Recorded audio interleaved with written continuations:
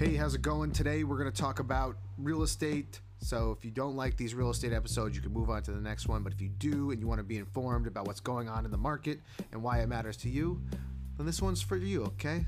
Let's get right into it. So New York Post put this article up. It's called, "This is New York City's best chance to end rent control and win a normal housing market." Now, if you haven't been following closely, you don't live in New York, the rents in Manhattan specifically have dropped quite significantly, and this has a impact because an old law that we have in New York is called rent control and rent stabilization. It came around in the late 70s, and basically it was to preserve housing, to keep it affordable because of a housing crunch. But then we have a vacancy. Once the vacancy rate becomes 5% over a certain amount of time, then things will change and they'll reconsider these laws because of the tenant protections, and the landlords are claiming it's violating their constitutional right to property and business and things like that. So you can see right here in the article, it says Manhattan rent dropped below $3,000 for the first time in nearly a decade. Rents are collapsing while vacancy rates soar citywide. This is clearly the time to finally free New York City from its unjust, destructive rent laws. That way, at least one good thing comes from this pandemic. A StreetEasy report in the third quarter showed that rents in Manhattan, Brooklyn, and Queens are below their levels of a year ago, something that last happened in the wake of the Great Recession. That's like 2009, 10, 11, with subprime mortgages and things like that. The median rent in Manhattan has dropped below $3,000 for the first time in a decade. We already said that. And the trends will continue. The market is fat with inventory, and the pandemic has plainly prompted a lot of people, especially higher earners, to move away permanently. And right now, if you're looking for a rental, especially in one of these high rises, there's a lot of incentives to come in, 2, 3, 4 months of rent to entice people to come back. According to this article, about 500,000, that's 500,000 people, have left the city, and units are going for an average of 19% below listed amount, and vacancies are still at historic highs. New York City had a huge run up in the rental market in post 2011 till last year, and this is because we've had a lot of business here. People wanted to live here, culture, people wanted to be close to work. The urbanization trend has been happening for 20 years, but it really hit an overdrive in Brooklyn and Manhattan. A lot of it had to do with building tax abatement programs where developers could build, get tax incentives to build, pass it on, low taxes for condos, low taxes for rents and things like that. But with 500,000 people leaving since the pandemic, that's a huge amount considering the city is about 8 million people, give or take. And the one reason why rent control is a big deal is because rent control and rent stabilization, they're a little bit different, but they're two housing programs that came about in the 70s to protect tenants.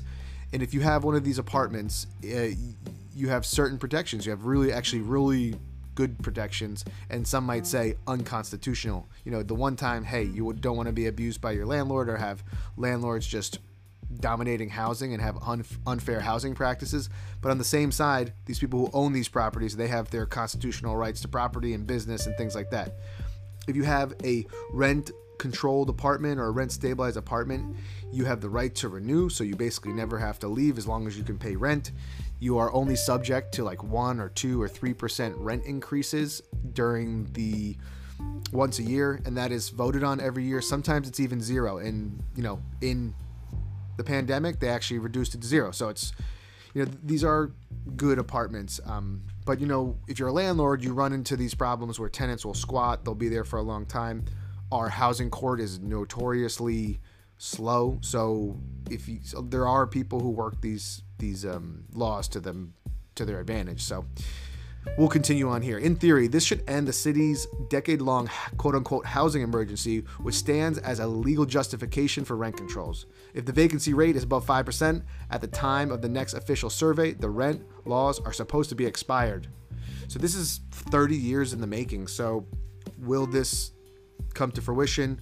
Are people going to actually make this happen? I mean, it would be hundreds of thousands of people are under rent control. There's big swaths of Queens and Brooklyn, and it's a lot of times it's these 6-unit houses or 6-unit buildings or more, and it could really change up the housing industry. So there's two different sides of it. People are also saying that rent control and rent stabilization is keeping prices artificially low, which discourages move-outs, and then the private production of affordable housing is preventing landlords to do it, because once the tenant's in, they have so many rights that people with money or who want to be in the real estate industry, they can look at other markets where they don't have those problems with renters, and because they don't want to have problem renters and get bullied around by their renters. And even before, you could get big payouts. Not recently, in the last 2 years they changed the laws, but back in the day, I did other videos on that, because people don't get payouts because they've limited how much you can raise the rent even after you improve these apartments. So that isn't happening as much. It's still happening though, but basically these rental laws frees up parts of the market, and then other parts of the market, especially, it's only worth it to do luxury rentals at that point for these developers who want to be in the housing game. So without these laws, nearly everyone would benefit, as a functional market would finally encourage a healthy investment in new housing without the fear that lawmakers would change the rules after that fact. It says, yes, a few people with insanely good deals might lose out, but those aren't truly poor or even working class renters that the laws are supposed to help. So if you have one of these apartments, you can pass it down to your kids. They're very limited on the rental increases, and you still have lots of rights to be there, right to renewal, things like that. And basically the post is saying that the local government at the city and state are not changing these laws because a lot of their political contingencies or their political base, they get points for denouncing landlords and keeping these laws in there. But the truth is that in cities without rental laws, an abundant apartment supply keeps rents reasonable and provides enough slack so renters, especially low-income ones, can more easily find and move into larger places as sees they need be. And if you go to look at cities like, for instance, Colorado or Texas or Austin, they can build houses without fear of the market being altered with tenants who stay, or if they do get tenants that they can't raise the rent on them, or they'll never leave or squat. So this is kind of interesting because it's a 70 or from the 70s, 30 years debate that's been going on about rent control and what we're supposed to do about it. And it's really tough because for 30 years you have a lot of people are in these apartments. They don't move, right? Because they've been there for years and years and years. And so a lot of these apartments need improvements. And also you have a lot of landlords, like in Stuytown, was accused of warehousing these apartments just because they want to wait the market out so that they don't have to take tenants at a low price and then get locked into those rent control laws. So right now, when the rents are dropping, they don't want to, if they think that it's going to recover quickly, they don't want to bring tenants in, because even if your rent's $3,000 or $4,000 or $5,000, sorry, I was drinking tea, you're still subject to those laws. So think about it. If you think that this is only going to be a 1 or 2 year thing or a couple months, but then you drop the rent, $1,000, it could take you decades to get back up $1,000 with rent controlled apartments. That's the reasoning. So it's locking up all this housing. There's 15,000 apartments or something like that for rentals on the market. I think 10,000 in Manhattan for sales. So there's a lot of inventory. So would opening up this part of the market allow things to be more fluid? I think in a city like New York, where these laws have been there for so long, it's going to be pretty difficult. I mean, you could have intergenerational people in homes that, hopefully they don't get they're only paying $900, but the market rate might be $2,000 and they can't afford that. So that's a big problem. But then you also have people who've moved to Central Park South or West or East in the 70s, and they have $500 a month rentals in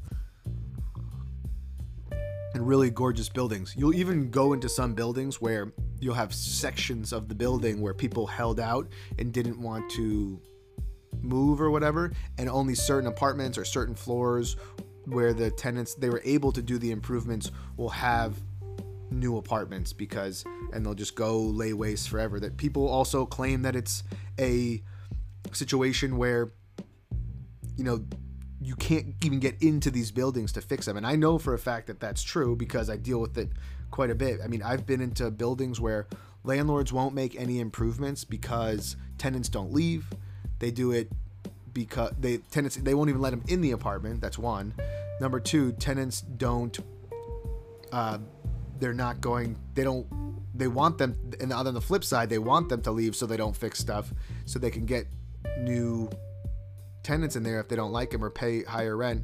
But now it's even protected even more, which is saying that you can't even, once an apartment's stabilized, you have to spend way more money to renovate it to bring it up to market value. And there's some cases where it can get deregulated, where I think it's like $2,500 a month. Like that can happen if you put new floors in or new kitchens and it costs you $20,000 or something like that, and then you register it with the city and then let you bring up the rent.